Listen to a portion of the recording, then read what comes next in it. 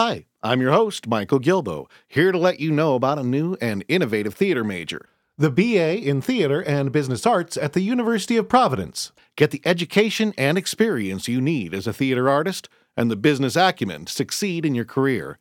Visit BroadwayBullet.com and stay tuned to the end of the program for more info. Now, enjoy the show. Well, I wouldn't want it to be too perfect every night. It is live after all. Working at Lincoln Center, it sounds very huge and elevated, and that's what it feels like once you're working there, because Rent is about much more than just friendship, love, and musical theater. It was about something that shook musical theater. People are becoming more and more comfortable with, issue of people being different. I mean, we do it all. We don't back away from anything. Welcome back to Broadway Bullet, Volume 127. I'm your host, Michael Gilbo, and we are continuing with our NYMF coverage. This is Volume 3. That's the New York Musical Theater Festival, for those of you new. And if you're new to the program, make sure you subscribe to Broadway Bullet in iTunes or through a podcast aggregator of your choice, and you won't miss an episode. It's easy. Just search Broadway Bullet at iTunes or go to BroadwayBullet.com. We've got a bonus episode this week because we just had too much to squeeze in. We had some extra stuff besides NYMF stuff we really wanted to get out. So if you catch the bonus episode for Volume 127, you'll catch an interview with Drew Sarek, currently playing the lead, Valjean, in Les Mis. And we've also got Matthew Morrison and A.C. Ciula to talk about their performance, involvement in the performance of the benefit chess to take place in Los Angeles, and they also talk about their careers. And we've got the playwright of the new play, You May Go Now, so a lot of stuff there you want to check out. In this episode, we've got a lot of great stuff. Some stars, a bit of everything involved with NYMF. We're going to be talking with people involved with the shows Tully, in no particular order, Sympathy Jones, Family Fiorello, Virtuosa, The Brain from Planet X, and we got a whole lot more on the positive side and everything. We got music, we got performances, so let's not wait. Let's get the program rolling. On the boards. There's only one name in the title, so I'm a bit confused by Tully in no particular order, but it is a new show at the New York Musical Theater Festival, and I'm sure we're going to find out some of the meaning behind that mystic title here. We've got Adam Hose, who is playing the title character, along with Kate Rockwell and Austin Miller joining us to talk about Tully in no particular order. How you guys doing? Great. Thanks for having us. So, first off, I think we're supposed to ask you this, Adam. What is Tully about?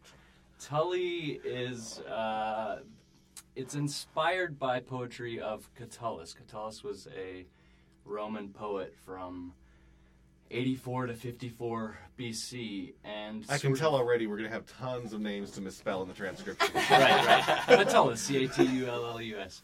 Catullus was this amazing, rebel poet who... His poetry went lost for decades and years and years and years, and finally when they found his poetry, they found out that this guy was kind of crazy, and he wrote about himself and his friends and his lovers, and kind of different than every other poet was writing. They were writing about politics and philosophy, and Catullus was one of the first to really bring poetry to a real personal level, and when his poems were published, they were published sort of all out of order, hence Tully in no particular order. Our play sets up Tully, who is basically Catullus, and we discover at the beginning of the play that he has forgotten everything. And the audience sort of takes this journey with him to figure out what he's forgotten and why he's forgotten it. So you learn all about his love triangle that he was in. You learn all about his best friends who are sort of goof-offs, and his sister who sort of looked down at him his whole life. And Catullus was only 30 when he died, so it's a really young, sort of fresh view at this crazy rebel poetry that happened way back in ancient Rome. That's fascinating. I haven't read that far in the script. This is a revelation for me. Wow, it's going to be more fun than I thought. It's a happy-go-lucky play with tap dance numbers and That's right. all kinds of Austin shiny props. swore that he's going to tap dance a little. I had to beg. Yeah, I was like, please. He will be the only one tap dancing as well. The rest of us will not be tap dancing. Kate and I just make out. We're not going The to really whole tap show. dance. The whole show. Pretty much. And this is a musical I can understand from as we were talking, before getting started, that this is a complex musical show that's really good for those fans of real intricate, complex musical scores, like maybe Michael John Luchisa, I'm guessing. Right. It's first of all, Stephanie Johnstone, the composer and lyricist, and Joshua William Gelb, who wrote the book and additional lyrics, and who's also directing, probably are the smartest two people I've ever met. They're sometimes, no offense, Josh and Stephanie, when you listen to this, sometimes it's hard to talk to them. They're so smart.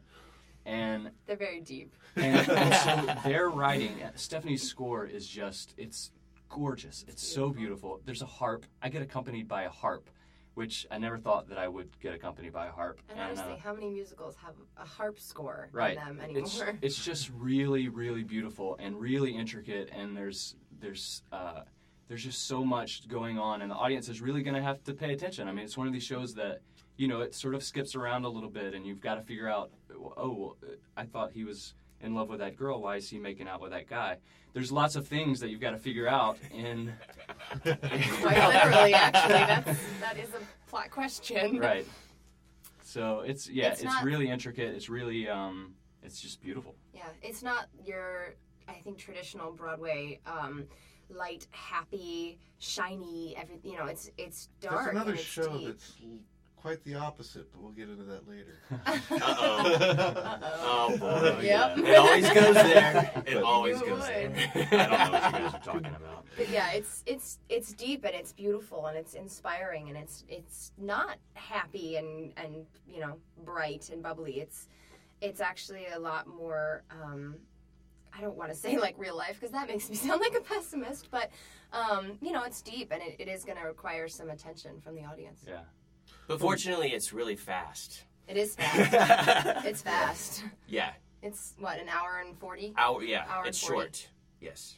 That is good information for those of us who get tired sitting on, But we should take this moment. We've been talking about the music. We should hear one of the songs from this. And as I understand, Adam, you sing on this demo that we're Right, playing yeah. here. This is, the song's called My Words Won't Come, and this is Tully's, this is sort of like his explosion of what in the hell is going on in my life? Why do I have this love triangle?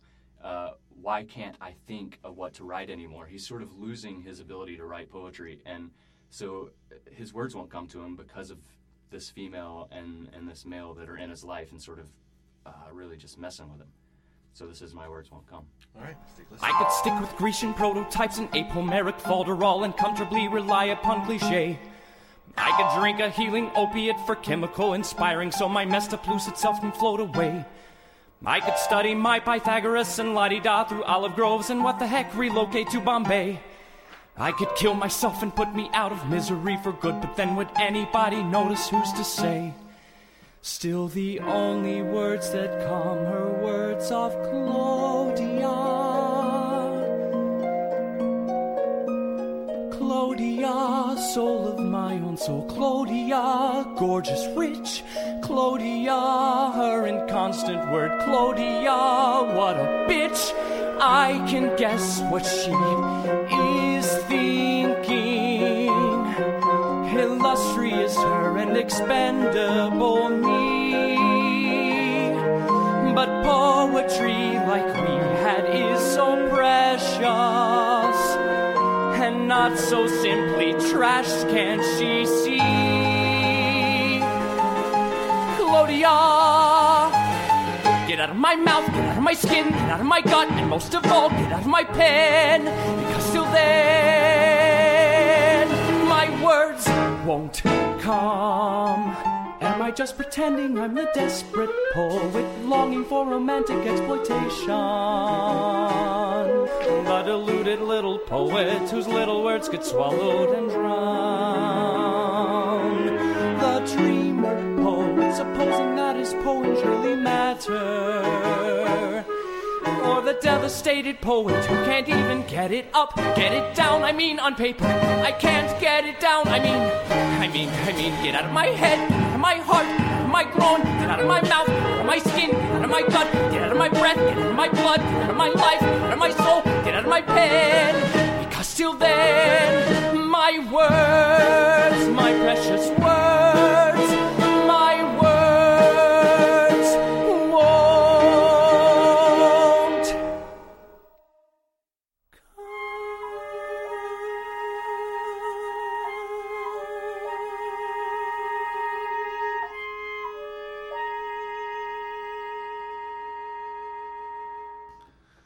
All right, so Kate and Austin. I've got a note here that you were on like some reality show like Survivor 42nd Street. Yes, that's what it That's was. exactly what it Yeah. was. Broadway Survivor. That is such a good description. Actually. That's pretty original. Nobody's ever said that. That's new. Thank you for being clever in the morning. So- yeah, we did a show. I'm pretty sure that we have some, devout fans of the show. You're the one that I want that listen to this, and we probably have a lot of people who publicly state how much they hate it and secretly taped I'm every sure. episode or TiVoed it. There are a lot of There are a those. lot of those. I didn't watch the show, but can I have your autograph? Yeah. Oh yeah, I didn't watch that show. So what do you think about the rest of that? What do you think about the winners? Yeah. My mom watched the show and loved it. She just raves about these two like they hung the moon. Who did So, she vote for? That's she the didn't. question. She only votes for American Idol. I don't think she votes for You're the One That I Want. Okay, all right. Safe answer. Yeah. I've said before, I'm not a particular fan of reality shows, but I also think all the criticism aimed at the show is kind of unfounded. I personally don't find this any worse way of auditioning than for, a cattle call. And the thing, I don't find it any more fake or contrived. I just personally hate the stretching. I can't watch American Idol just for it's like, God, just tell us who the winner is. I don't care 5 minutes, go to one side, go to the other. Well, it was a completely different process than any other Broadway audition I've been in for in the last year and a half. Much longer. More difficult and much harder. I mean, it was Psychologically, certainly. very trying and very emotional and of course stressful because y'all sat there for half an hour and waited, and we sat there for 6 hours and waited. So it was pretty terrifying most of the time, but ultimately it was another opportunity to do another job, and the show itself was a job, so I consider myself. It was a good job. Yeah, it was a good job. It was a good job. The best thing was on Sunday mornings we'd have a dress rehearsal, and we had to have a fake elimination on Sunday morning. So awful. we would draw all these names out of a hat and have this big lottery about who is going to get eliminated and where am I going to stand on stage, to see when you leave and all this stuff. And we would drive ourselves insane mortifying. trying You should have to listened to us deduce talking all these about that puzzles. stuff. Like, oh my God, I'm on 4, stage right, so that means I'm going home. And that would be the whole day Sunday. It was crazy. Granted, there were several times where the person who was chosen out of the hat did get sent home, so that didn't help I with don't us know at all. if all those slips of paper had the same name on them, Right. but that did happen more than In once. fact, there was only one guy name and one girl name in the hat, and it just made it look like we were. Right, exactly. They pulled the wool on over I our actually eyes. think I rehearsed going home the day I went home. Did you? I think I did. Yeah. Austin never went home. Till the end. Till the end. Yeah. Has it helped out with auditioning to post the show? Yeah. I mean, well, it's a chance for at least some of us who, didn't have a lot of street credit in the New York field. I mean, I now I do. People know who I am, and that's helped a lot. And I've been able to go in for a lot of things that probably would have taken me another 2 years to even be seen for. Before I was going in for the covers, and now I'm going in for the roles, and that's a huge step in my career, and I attribute a lot of it to the show and just being able to get my name out there. And so, yeah, I think it was definitely a big career boost. Listen, I personally think it's a good thing too. It's nice to have some people who want to do theater as a primary thing, getting some exposure and then getting some roles rather than a producer going to Eric Estrada for another casting. we were actually Michael Haidt, the producer, and I were talking about seeing if we could come up with a Tully, You're the One That I Want for next season, and I think it's in the work, right, Michael? He's nodding Jeez, with his head in his hands. So getting kind of back to Tully and the festival stuff here, like we discussed about, this is a nice melodic, complex show for people who are of that mindset, and there are many of them. And I think it's a genre that's been overlooked in this last 5-6 years of a lot of hairsprays and liked fun fluff. Don't talk bad about hairspray.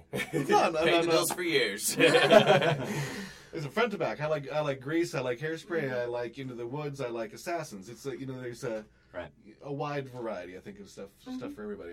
God, it would be a boring world if it was all the same. That's true. Yeah. So, what have been some of the biggest challenges so far? You've only just been rehearsing this for a few days, but Adam Anderson, you've been with this a little longer. Yeah, we did a workshop back in the fall.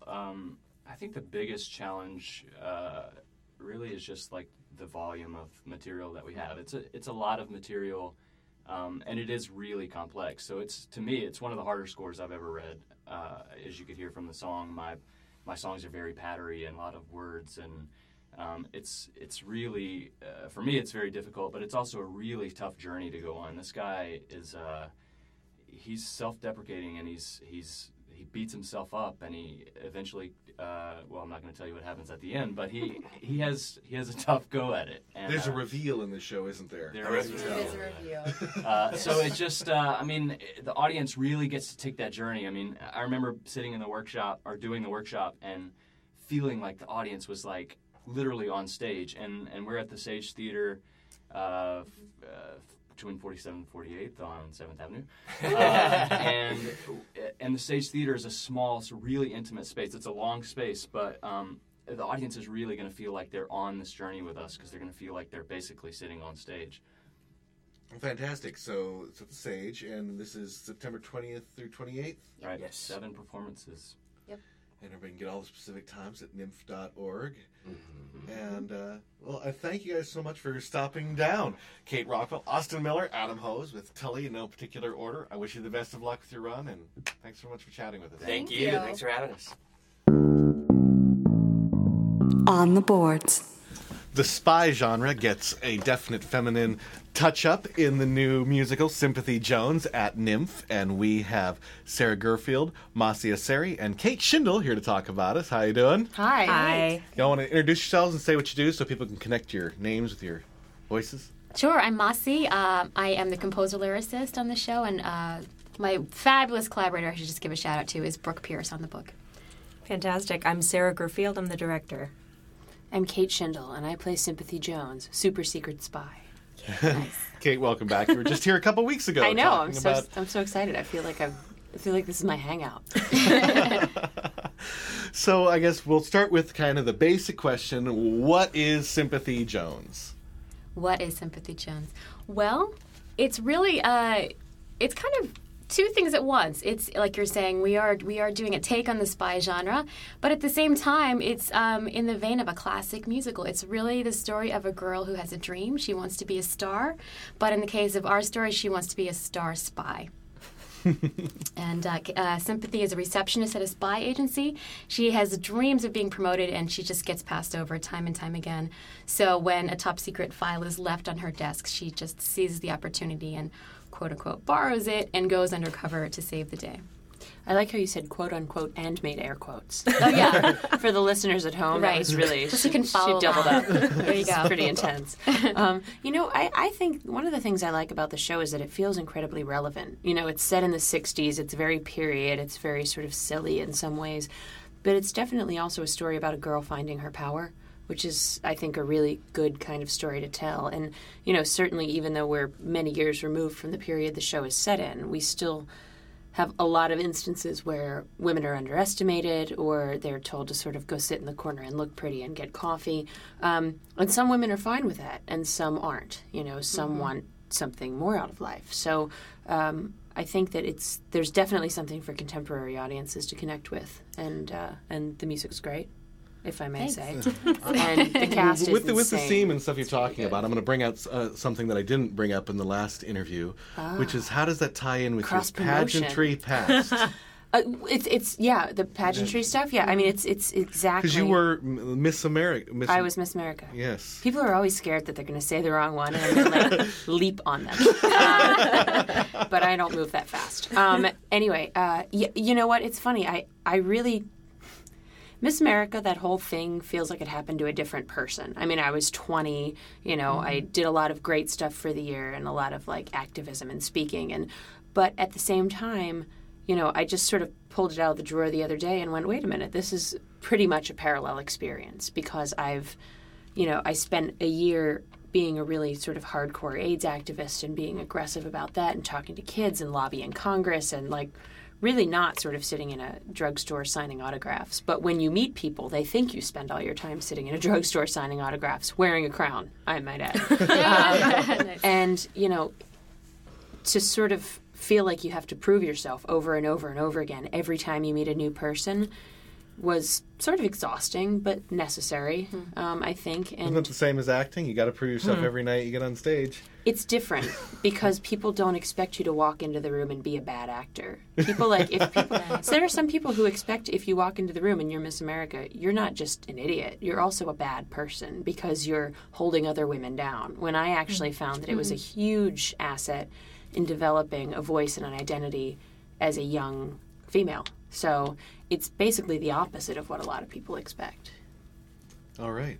We're going to continue a little bit more, but before we get into talking a little bit more about the show, Masi, I understand you're going to give us like a little mini backers audition for the show. Yes, it's my pleasure.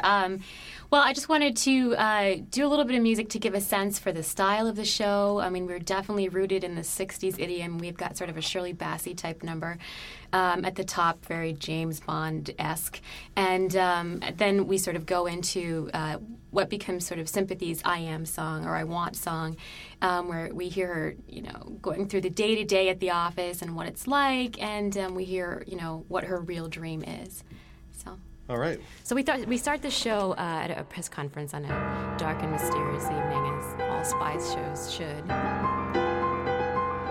And Henry Ossel is giving a press conference explaining his watch when all of a sudden things are not quite as they should be, and there's a sound of glass breaking and a scream. And all of a sudden we are swirling into a nightclub and the seedy world of 1960s espionage. And at the nightclub, there's a singer. Time will tell, truth is hard to measure, but a clock is a treasure, cold and precise. Time will tell, time whose hands discover more than any lover. Take my advice, don't rush. Go as slow as you want to and crush any fears that arise. Hush, or your secrets will haunt you. Your deceptions will taunt you, for time never lies. And we have a couple scenes in there. We meet the villainess and see they're up to no good at all. Our number one agent is injured in the chase, and so the next day at the agency, we meet our heroine.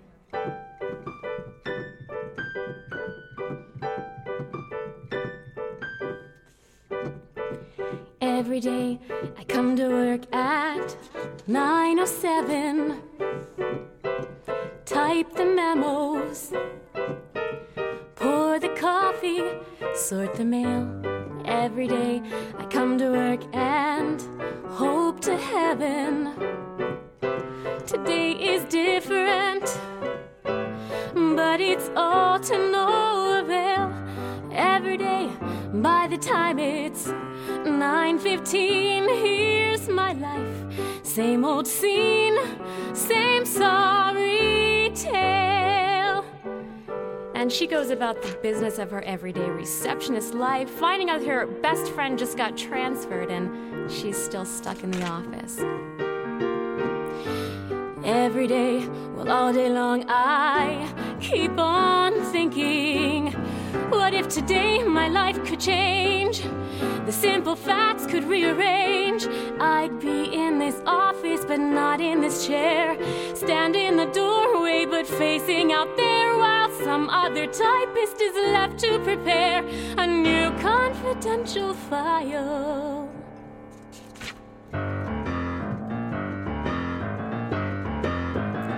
And It says Sympathy Jones, super secret agent. She conquers disaster in the flash of an eye. Sympathy Jones, super secret agent. She's a dangerous woman. Spy, if your point of view is criminal, Miss Jones will correct it. She's like a message so subliminal, you'll never suspect it. And she gets interrupted in her daydream, and we find out what happens later on. Kidding. So, Masi, you're supposed to be a bad singer. Composers aren't supposed to be able to sing. Oh, I don't know. I mean, I think that, I don't know. I'm definitely more of a singer than a pianist or an orchestrator or anything like that. So there's a lot of melody in the show. So that's where I come from. That's my approach to it. I sing everything, and I change the keys for the guys' songs. So. Masi also has a vocal studio. And you might want to check out the details on her website, which is masiasari.com, MASIASARE.com. Thanks so much, Kate. So, Sarah, what have been some of your challenges in directing the show? Some of the challenges, well, doing the festivals in general, it's tough. You're in a rep situation, essentially, in terms of the plot, in terms of your storage. You're sharing with a bunch of other companies. But NYMF has been great about getting us as much information as they can ahead of time. Something that wasn't a challenge at all was casting this show. We have an amazing, amazing cast. In addition to the talented Miss Schindel, we have Megan Lawrence, Tony nominee Megan Lawrence, playing Kitty Hawk, the evil villainess. And she just tears it up. She's fantastic. And we have Charlie Pollock as David, Sympathy's sort of almost maybe partner in crime. And we have Glenn Peters playing Kitty's henchman TikTok. It's just a phenomenal group of people. And we have Jimmy Bennett. Oh, don't even get me started on Jimmy Bennett. Remember. Jimmy Bennett is playing Nick Steele. He's sort of like James Bond on crack. It's really funny. He's a brilliant comedian. He comes from an improv background. And we spend probably 50% of our rehearsal time just laughing at whatever he does. And the other 50% trying not to laugh. Exactly. Barely keeping Kate. a straight face. Oh I do not envy Kate having to be up on that stage with Jimmy and not just laugh It's all the all time. about lack of eye contact. If I just don't look at him, I'm usually okay. Don't but look as directly soon at as Jimmy. He's like the sun. Exactly. But no, we've had a wonderful experience thus far. And we open... Eek, nail bites. We open on September 24th. Yes. Yeah, that's 2.5 weeks from now. I have to go. Kate sent me a very terrified text the other night that was like, we open in 3 weeks. Did you know that? What theater are you playing at? We're playing at the Julia Miles Space, which is at the Women's Project on 55th, right across from Albany. Exactly. Very appropriate. It's a great space. We're very, very lucky to be there.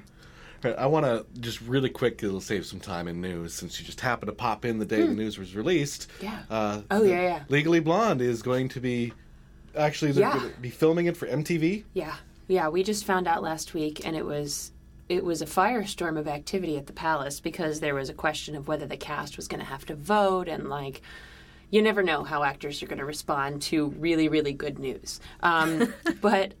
But I think it's amazing. I mean, there were some concerns. Well, doesn't it hurt ticket sales if people can see it on TV for free? And all I can say is we have 4 very smart lead producers, and if they're not worried about it, I'm not worried about it. And I think that people are going to see it on TV and then want to see it live. I personally agree. I think more exposure that gets out for theater and shows in general helps. And when you're paying $100 a ticket, people don't want to go to an unknown commodity. I think they want to go. I saw that on MTV. Now I want to go see it live. Well, and people are talking about the comparisons with High School Musical, and I also think, when Dave Matthews puts out a concert CD or DVD, people don't stop going to Dave Matthews shows. In fact, it makes them want to go more. So I think it's a good fit for MTV. I'm really excited. I think that, this has sort of been starting to swirl a little. I think the actors are being more than fairly compensated, and I think it's going to be great for all of us. So, sorry, I didn't mean to get into the drama. Got a little scoop. That's all right. Well, Sarah Gurfield, Masi Asari, Kate Schindel, I thank you so much. Did I get it right? You got it. Was perfect. I thank you so much for coming down to talk about Sympathy Jones. The spy stuff, you got to go down and see it. Starts September 24th, goes to October 4th. And you can find out more at nymph.org, at BroadwayBullet.com. And thanks so much for stopping down. And Sympathy Jones, sympathyjones.com. Okay, yes. Excellent. Thank you. Thank you. The Call Board. Boar's Head Theater of Lansing, Michigan presents Bernard Shaw's Mrs. Warren, starring Paula Prentice opposite her daughter, Prentice Benjamin. The production, directed by James Glossman, Associate Director of the Playwrights Theater of New Jersey, will begin previews on September 5th with the September 7th opening. Also, Intiman Theater of Seattle has extended the run of To Kill a Mockingbird, the fourth production in its 5-year American Cycle series. Originally slated to close, the show has opened its run to November 3rd. Tickets are available by visiting www.intiman.org. And to conclude, 40 years ago, the Tribal American musical Hair opened. Now, 40 years later, the Public Theater offers 3 nights of Hair in concert to celebrate. The production, directed by Diane Paulus, will run September 22nd, 23rd, 24th at 7 p.m. at Joe's Pub in the Park. Tickets to this one-time-only event are available through the Public Theater. Also, the Call Board is sponsored by, well, me. I've got a recording studio here in Times Square, so if you're looking to record something, we do musical theater, but we also do pop rock, R&B, specialize in vocals, and a lot of instrumentals. And it's convenient. We're right here in Times Square.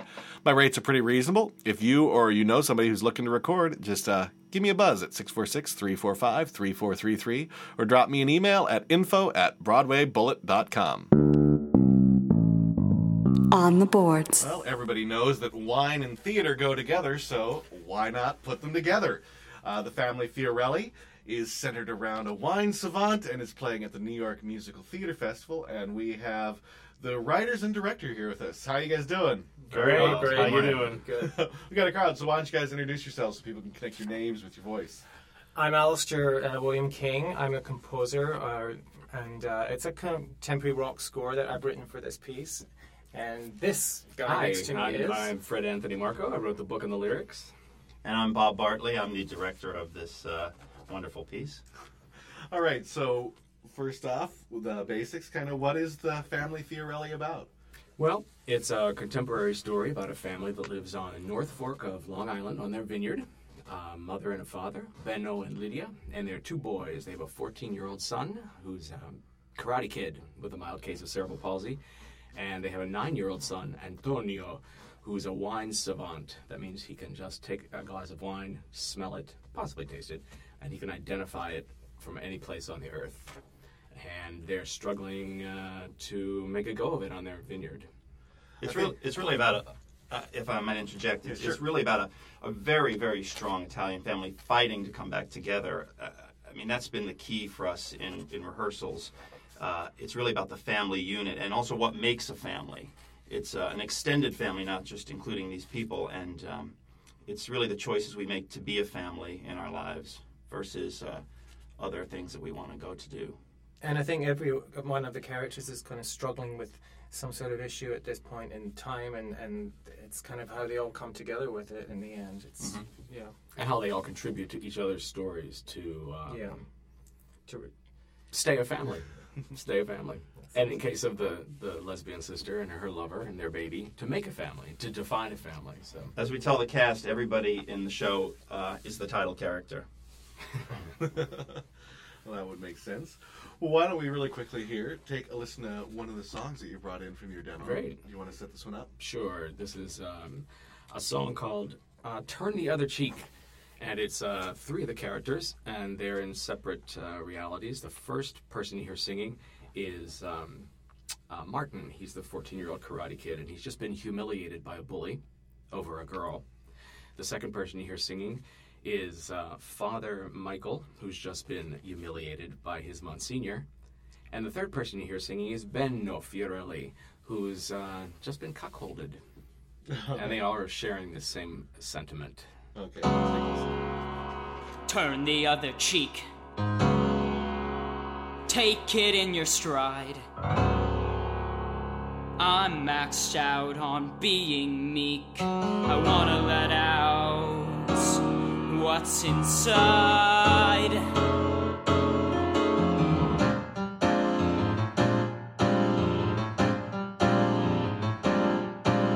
It's tough being raised to be Mr. Benign. Tough to go really wild. It's tough when your folks make you calm by design. Tough when you're born to be mild.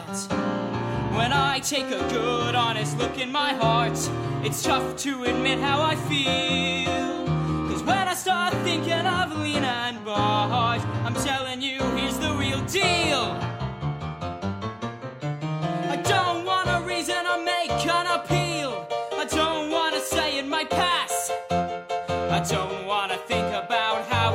real. I just wanna kick some ass.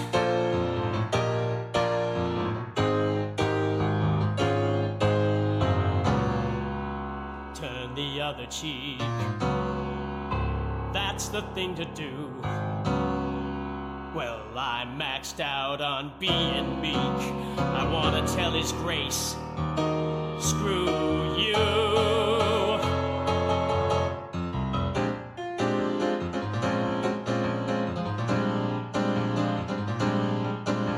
It's tough when you lead a role model's life, but that's how they see you at least. It's tough when your job's to become under strife. I mean, how do you break out your beast? When I take a look at my life's chosen work, I'm ashamed to admit how I feel. But when I start thinking of Monsignor Burke, I'm telling you, here's a real deal. I don't want a reason to calmly reflect. I don't want to run and say mass. I just want my fist and his face to connect. I just want to kick some ass.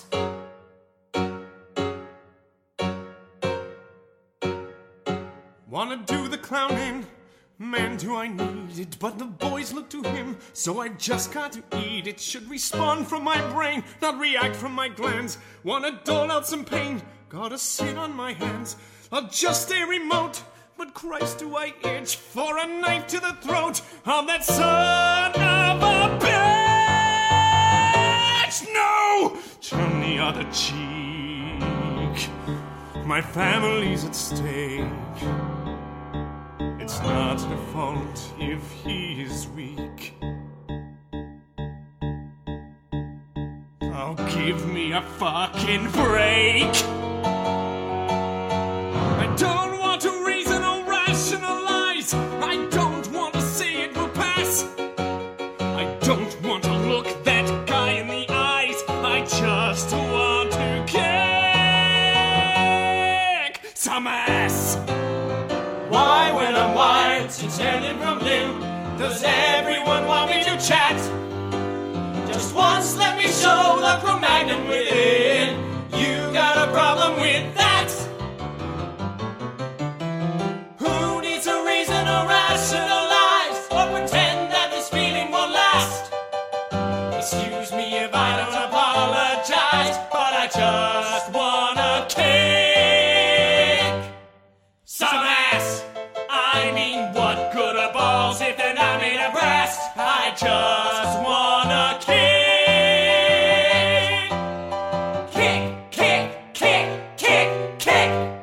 some ass. All right. You kicked her ass there, I tell you. I think the question everybody wants to know with this musical is how much research on the wine did you guys do? Well, putting this. Well, we do love the drink. Not too much last night. Yeah. We actually brought one of the kids brought ice cream to rehearsal yesterday, and it was made with Kahlua, and the 4 children in the show seemed to devour it. So, not that we're advocating that. Now, you're talking about one of the main characters here is a wine savant. So, Yes. Are there a lot of these? What is this? I don't think there were any. Okay, so this is a yes, absolutely. Dramatic license. In the play, his father Benno has been training his palate, as he says, since he was old enough to say red and white. So I guess a lot of people don't know that wine experts really—it's just a highly developed skill. We could all do it. It's just like an athlete; you have to train and train and train, and you just develop your sense of smell and taste. And well, I've heard there's like food critics who can tell which batch an Oreo is cooked in. You know, when they can.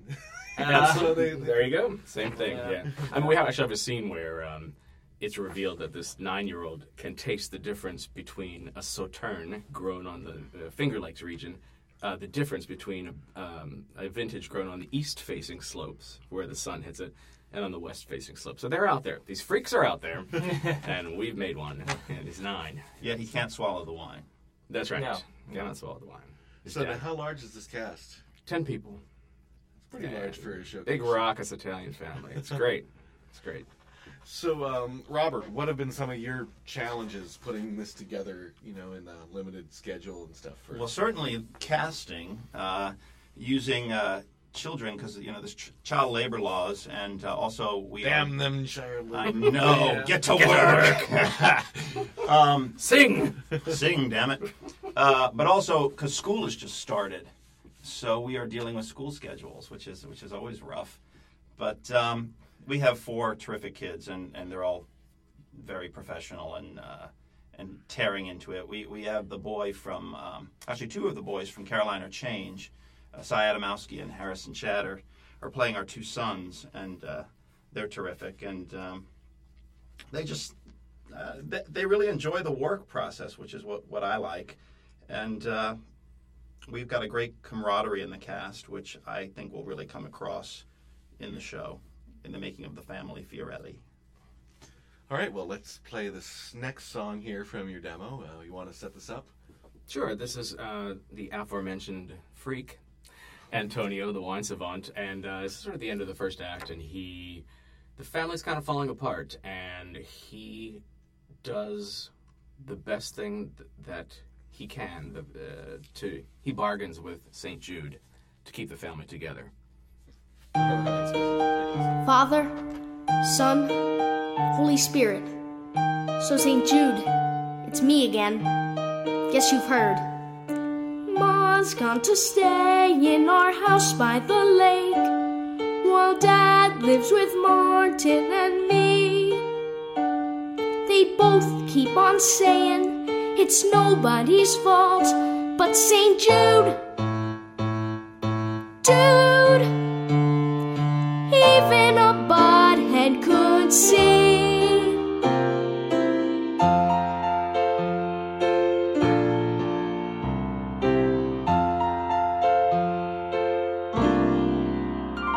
If I took out the trash every Tuesday at 5, stop scratching my rash, kept my hamsters alive. If I weeded the walk or watered the ficus, then maybe Mom would like us to stay a family.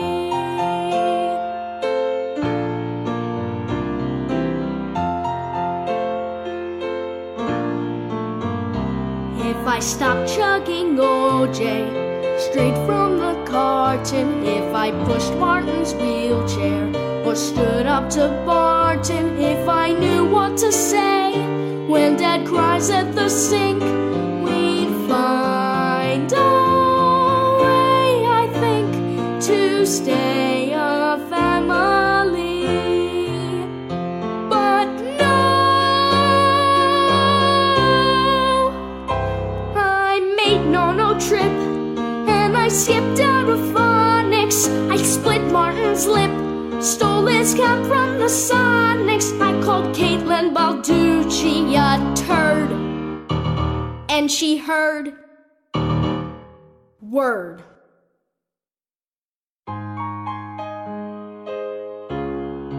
So, here's what I'm thinking. Say I take Sister Hadley's new rosary class. Don't cut silent but deadlies during High Mass. Then would 50 your fathers and Ave Marias maybe guarantee us we'd stay a family. See, 'cause here's the thing. Just like sticking my paper cut into the salt, or ignoring the cross guard when she's screaming halt. The end of our family, I know it's my fault. It's my fault. So I'll scrub Dad's white walls until there's no grime. I'll play bocce with Nono, I mean all the time. St. Jude, you just name it, but don't forget I'm counting on you. Martin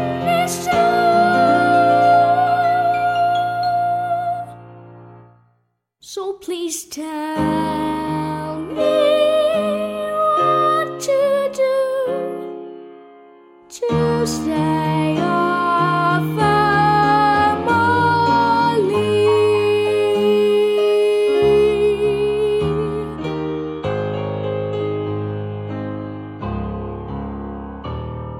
Amen. All right, so now we need all the good info. When is your show playing? Where is it at? We're at the TBG Theater, which is at 312 West 36th Street on the 3rd floor. We open on September 27th, and we close on October 6th. All right, so everybody, there's 6 dates. People can go to the nymph.org website or to That's Robert right. Bullock to find links for more information on the specific times. Grab a bottle of wine and come on down. Yes. And I thank you very much again, Fred Anthony Marco, Alistair William King, and Robert Bartley. Thanks for coming down and talking about the family Fiorelli. Thank you. Thanks for having us. Michael. Thank you. On the boards. Clara Schulman is the subject of the new musical Virtuosa, which is quite different in its structure and scope. And we have producer Andrew Levine and playwright Diane Seymour here to discuss the show, which is taking place at NYMF, September 19th to the 20th. How are you guys doing? Great. Good. So I guess first off is what is Virtuosa? It sounds quite intriguing and different. Virtuosa, I call it a musical theater piece. That's why it's in the Musical Theater Festival, but it's not a typical musical by any means. It incorporates music written in the Romantic period, and it's the life of Clara Schumann, who was a virtuosa, a child prodigy in the 1800s in Europe. She was German. Her father was a tyrant, and he, from the time she was like a baby, got her ready to be a virtuosa. She traveled Europe, and the famous composer Robert Schumann was brought into her house when she was about 9, and they fell in love. And of course, the father didn't want that to happen. And it's quite a romantic story. She's involved with Brahms. She's involved with Robert Schumann. Even Mendelssohn came to her house, and she was really like the toast of Europe. It's a fascinating story, but what it is 2 women portraying both sides, all sides of Clara, the performer, the musician, and the woman. And so it's really not sung music per se, it's spoken over piano music. Well, I imagine possibly one of the best ways to illustrate this is to play a short segment from the show that you have for us. Do you want to set this up at all? Well, this is the key moment in Act 1 where Clara, who's been all her life been lorded over by her father, finally breaks free and has to go and perform in Europe, in Paris, by herself. Her father has always set her up. He's been her manager. He's taken her all over Europe. This is the first time. She's 19 years old. He says, go, do it on your own. If you're going to go with Robert Schumann, then I'm not going to be your slave anymore. And she really doesn't know if she can do it, but this is the moment where she sort of gathers her strength and shows her father she can do it. All right. I'm wasting time. Enough. Oh, Paris is a tundra this winter. Will my fingers ever warm up? Come, I must practice a bit before they open the doors. Oh, Father, watch as I show you how much more than music I learned at your knee. Watch as I shall summon up that famous iron will of yours and play. Play as Paris has never heard before. Play brilliantly as is expected of a royal and imperial virtuosa.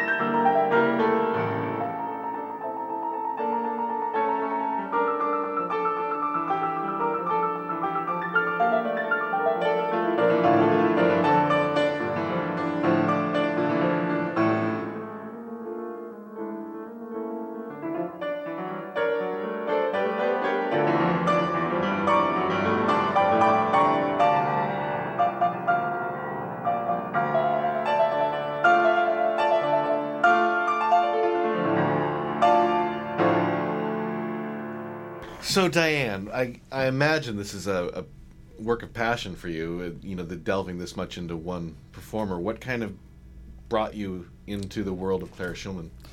It's interesting. I didn't know anything about her. A pianist, a pianist actress, asked me to write a one-woman show about her. And in the course of doing the research, that woman decided she didn't want to be an actress anymore and dropped out of the project. So I continued. I was so fascinated by this woman who was, we call her a 21st century woman in the 19th century, because she was facing all the problems we face as women today. She gave birth 8 times. She had 7 kids. She was married to this artist. She had to support herself and her family when Robert started to go mad. He actually ended up in an asylum. I mean, her story was so incredibly fascinating and romantic, and then Brahms came into the house and babysat her kids. And Brahms, the famous also romantic composer. So I couldn't believe that this story existed and that nobody had done anything with it up to that point. So I just kept going, and I figured, we're not going to get an actress pianist who can do it all. So we broke the character into 2 parts. So we have a pianist portraying the artist side of Clara, and we have the actress portraying the person side of Clara. Now, this has received a couple productions already. Andrew, have you been involved as a producer from the beginning, or are you just stepping in now? I'm actually stepping in now. Diane and I have been working on the piece since this past November. We did a reading of it in January. And then I ran into Isaac Hurwitz, the executive producer for NYMF, at a recent gathering of emerging Broadway composers. And he said, I'm looking for a small piece for the festival. And I said, well, I've got something that is quite unique. And it's not a musical per se, but it is as much about music and text working together to tell a story as anything. And so through discussions, he said, yeah, I think we would like to have something like this in the festival. Now, this is just running a few days because I understand with all the technical things going on with NYMF, you have to bring in a grand piano. Right. We're in a 99-seat house in the 45th Street Theater. So the grand piano take up half the theater? Well, it's a good-sized stage, luckily, but they don't want to have to move that piano in and out. So we're going to run consecutive performances, 8 p.m. Wednesday, 12 noon Thursday, and 4 p.m. Thursday, which is such a marathon for the 2 performers. I'm praying they take their vitamins ahead of time, because it's going to be quite a tour de force for both of them. So what got you involved as a producer, Andrew? Earlier in life, I trained as a pianist, and so I was playing some Schumann. I was reading diaries that Robert and Clara kept during the first 4 years of their life, and I said, this is a great story.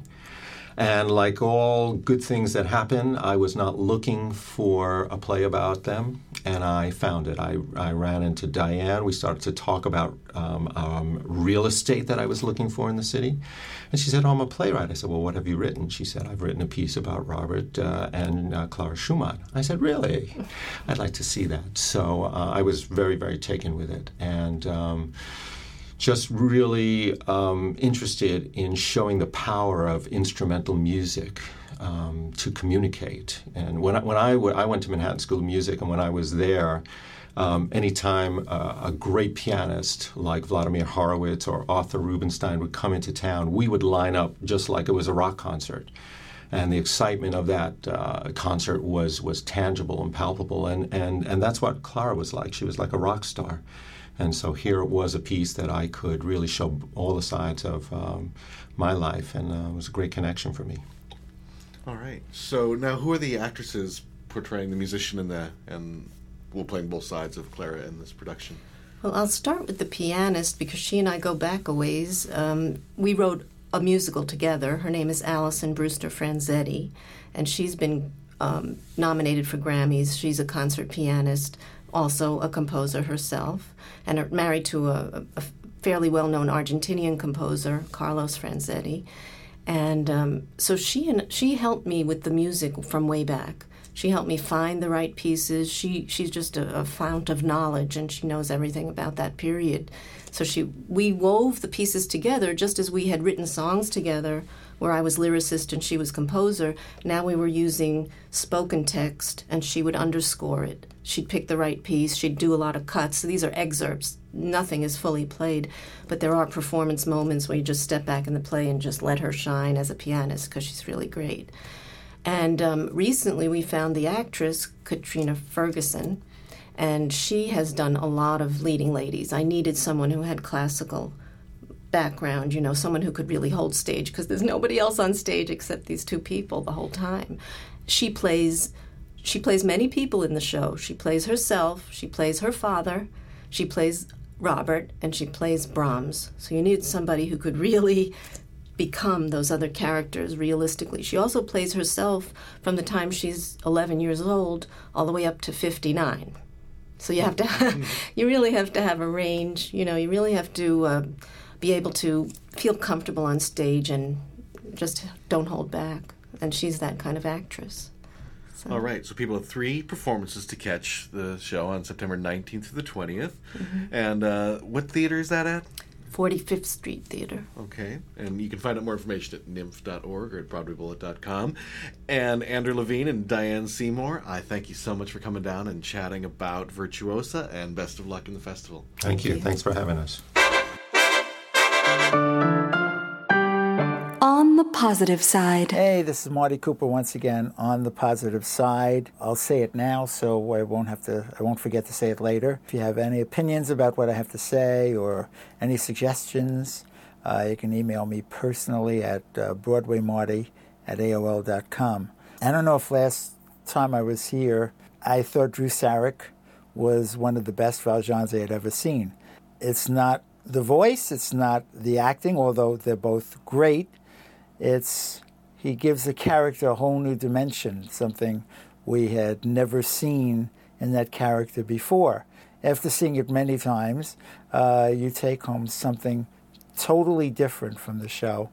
And I'm just sorry that he's not going past October. On the other hand, I hear in the Les Mis rumor mill that someone he had seen in London a few times, John Owen Jones, is coming in to play the part come late October, early November. He is absolutely fabulous, although in a more traditional Valjean sense. I mean, if you're used to the character, if you're used to seeing a certain thing, he kind of fills the bill. His voice is wonderful. His acting is fantastic. But as I say, he's more in the tradition of what you've gotten to know if you've seen the show a few times. So I am looking forward to that. And another thing in the rumor mill, although I'm not sure whether it's coming to pass, though I've read it from several sources, that Rosie O'Donnell is coming in as Madame Thénardier, which should be interesting. She's wanted to play the role for a few years. That's probably one of her favorite shows, and it'll be kind of interesting to see her do that. Actually, in my opinion, I think she'll be just fine in the part. Speaking of Drew Sarek, though, I will put in a little plug. He has a rock group called International Victim. You can find it at the Colony. We have it on our front shelves. In actuality, in the last few days, we put it up on the website. It's kind of flying out the door. A couple of weeks ago, I had mentioned that we don't have many revivals coming in, where we had a ton of them last year. But 2 major ones, South Pacific, which will be at Lincoln Center, and this spring we'll have the London production of Guys and Dolls with people like John C. Reilly and Patrick Wilson.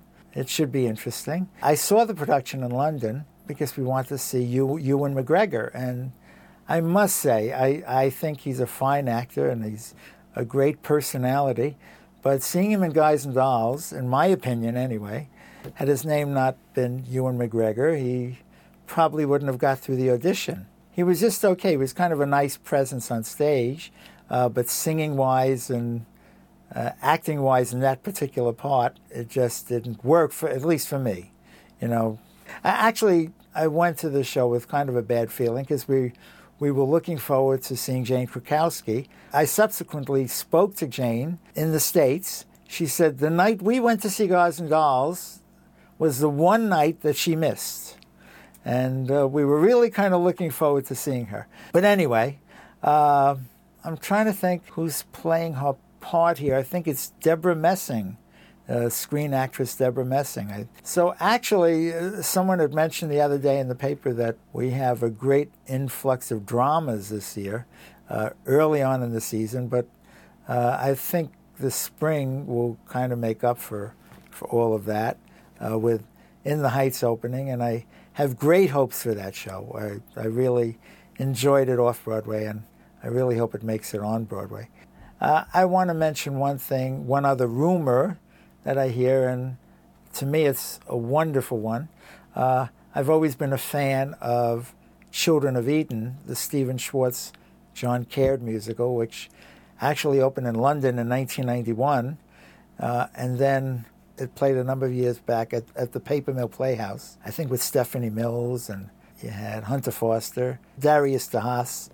It was a wonderful cast, actually. From what I hear, somewhere in the 2008-2009 season, it's coming to Broadway. I've always been a big fan of that score. As much as I like Wicked, I think Children of Eden has a lot more substantial score. Enjoyed it through the years, and I'm looking forward to a Broadway debut and a successful one. I think in the light that Wicked is so successful that you can have a go with this one. That's about all my meanderings for this week. Until next week, stay on the positive side. On the Positive Side is brought to you by The Colony, online at colonymusic.com or in the heart of the theater district at 49th and Broadway. You can always say, I found it at The Colony.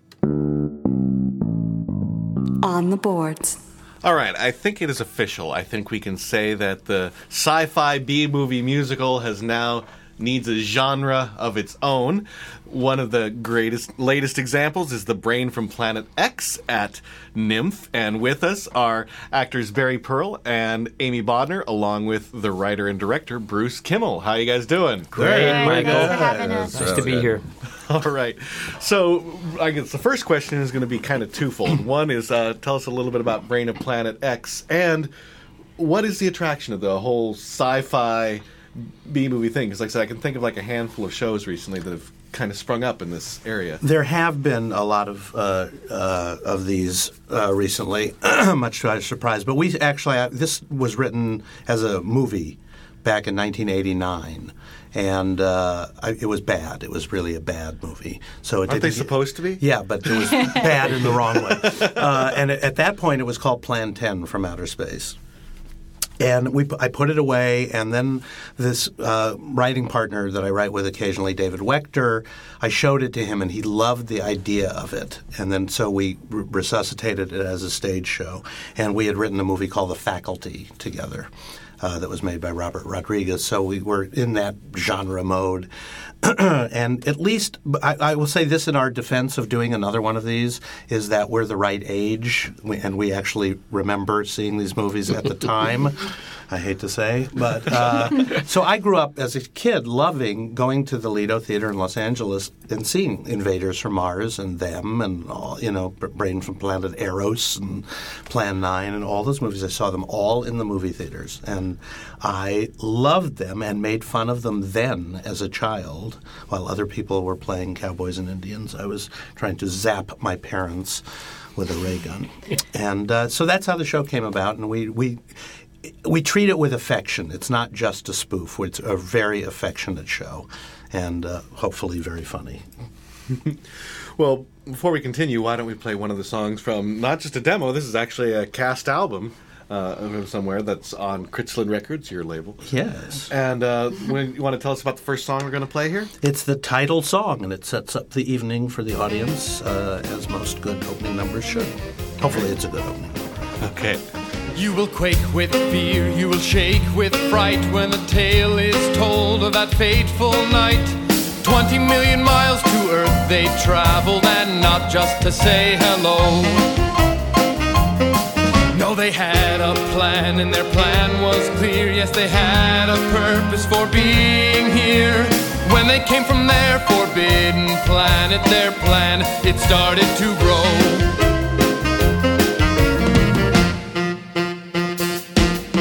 It's the brain from Planet X. It's Invasion USA. It's the fleet without a face, the enemy from space, the way the Earth stood still that day. It's the brain from Planet X, and it came from outer space. It's the plan that they are hatching, bodies they are snatching, what they're gonna do to conquer the human race.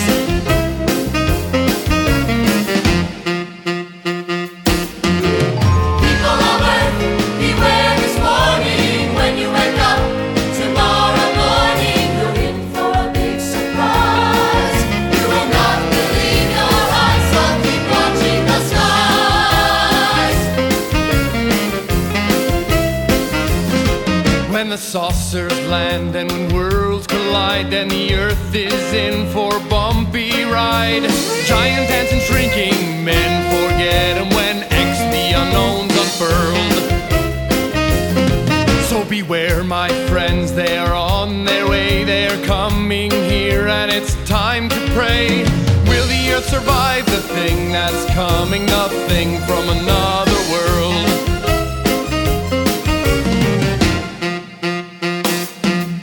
It's the brain from Planet X. Will its evil plan give birth? Will we thirsty at the ready, stalwart, strong and steady to defend this island Earth? It's the brain from Planet X. It's the creatures from the sky. And you'll wish it was a dream when people start to scream, when horror rules the day and people begin to die. Because of the brain, because of the brain, because of the brain from Planet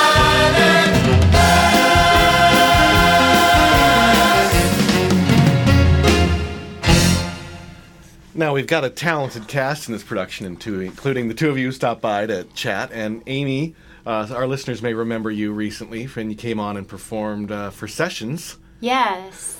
Um, The musical. Yes, and Barry, I understand that you've got a few things in your child actor past. Yes, indeed. Sordid though they may be. I began the career in '61 replacing Johnny Borden in the role of Randolph McAfee in Bye Bye Birdie for the last month on Broadway, and then the national tour in the Vegas company, and then the original company of Oliver that opened in '62. And more recently, the role of Duty in the movie Grease, as well as the first national tour playing Sonny. But I must mention, by the way, that the cut that you just played, the narrator on that, the lead singer, the first person you hear is a fellow by the name of B.J. Clark, who's also doing our production. There are a couple of folks from the original production that Bruce had done back in Los Angeles, who we are fortunate enough to have doing the show here. And you can name a couple of those folks if you wish that we have playing Donna. Yeah, we have Merrill Clark from the L.A. company, Alette Taylor, and Kaysen Murphy was Zubrick, exactly. And Alette played Yanni. Exactly. But Amy and I are the newbies to this group. And we are a happy company. I Indeed. will tell you, this is the happiest bunch of actors I've ever worked with in my life. Yes, I am very happy. Very happy we are. So, Amy and Barry, what are the roles you're playing in this show, and what are some of the fun things you get to do? I play Joyce Bunsen, who is sort of your Donna Reed type housewife character. Is there a Bunsen burner joke in there? There might be. What made you think that? What else do you think of with Bunsen? Exactly. So it's a really enjoyable ride for me because it's entirely different than, I mean, it's just the polar opposite of the character that you mentioned, Sessions. It's a very, very different kind of a part for me to play. And what happens is she's the perfect housewife, and then she gets zapped by the aliens, and she sort of transforms into a more contemporary woman, actually, who doesn't do everything for her husband the way that she had done in the past, but also completely controlled by the brain, played by... Me. I play the evil brain. And it's so much fun. Well, not only doing this terrific piece with a terrific book and great music, but to be able to come back home, basically, because I moved out to California in '76 to try my hand in TV and film, and I keep being pulled back onto the stage. And to be able to come back here, when Bruce asked me to do this, I jumped at the opportunity because NYMF is what it is, and the New York Musical Theater Festival, and to be a part of it sounded like a cool idea. So to be able to come to work every day in Midtown and Absolutely. is just a joy, and especially with this particular project. All right. Well, let's jump in. We're going to play another song from the soundtrack available on Kritzerland. And you want to tell us a little bit about this next song we're going to play? This is actually, even though on the recording it's not sung by Barry, it's sung by the actor who did it in L.A. before I even knew Barry was a possibility. Thank God he was. So it's a different voice than Barry's, but it's the Brain's song. So much to do, so much to think about. I have a migraine. Too much pressure. You think it's easy being a brain? You always have to have an answer for everything. You always have to make decisions. You always have to rule. Oh, for the old days when being a brain was simpler. To be a brain's not easy. No, to be a brain is tough. It's never light and breezy. It's really pretty rough. It's just work, work, work. And think, think, think. It's no wonder many brains start to drink, drink, drink. Yes, a brain must be a ruler and have a mighty wrath. But when I was younger, I had a hunger to take a different path.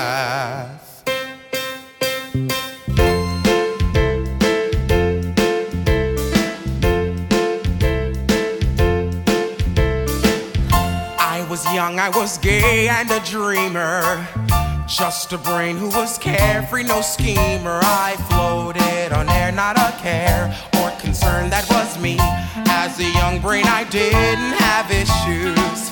Just a brain with some lovely brain tissues. I had lots of fun, life was wonderful and fancy-free. Now I'm a ruler, a leader, a brain on a mission to conquer the world as we know it.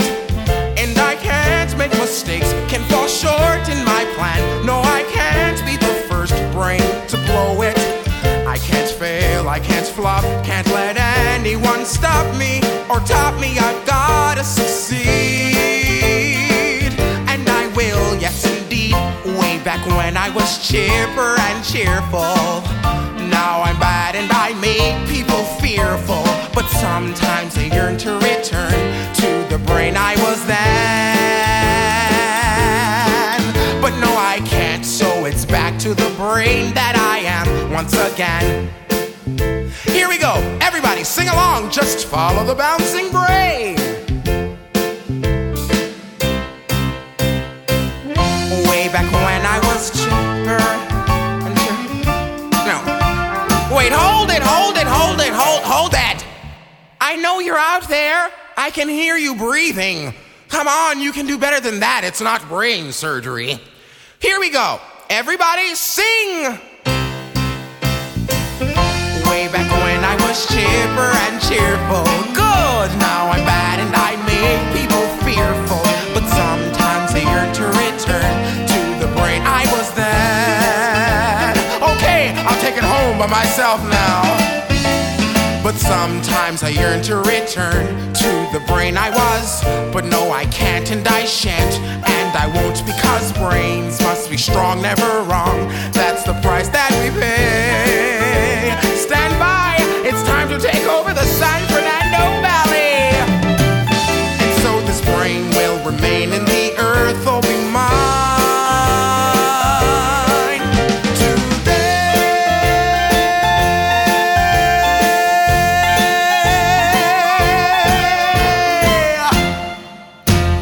All right, so if people are looking to catch the madness and see the brain from Planet X here at NYMF, what are the starting and end dates?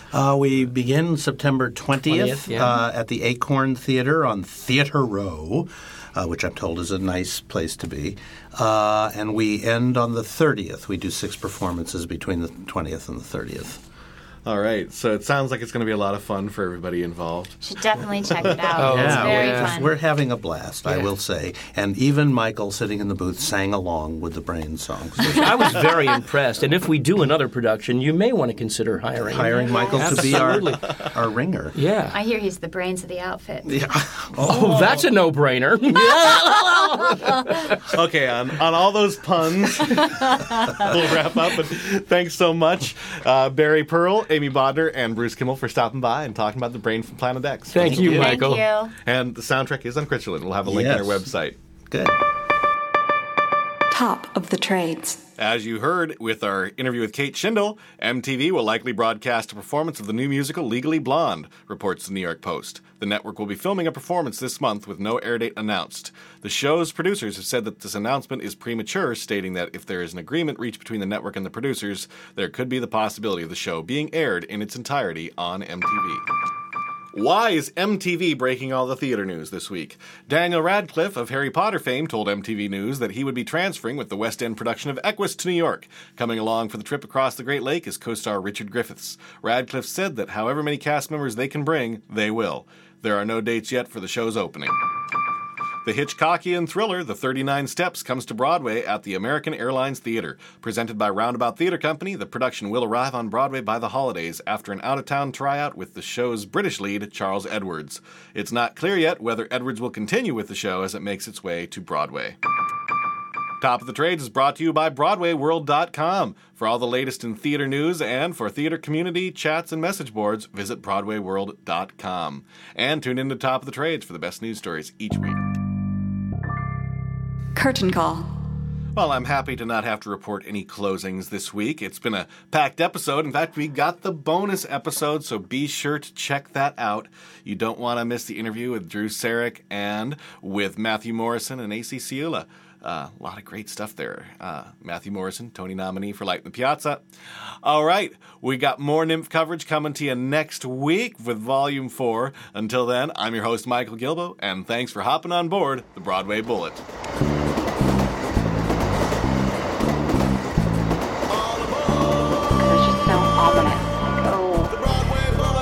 Wow, this could really happen. We're starved, so should an audition come up? We are so ready and raring. So Jake Krakowski says my name and I'm in the can. Actually, the Barfay thing comes from my whole life. People just going Folger, Bogler. So it didn't take much, though, when he proposed. I said yes.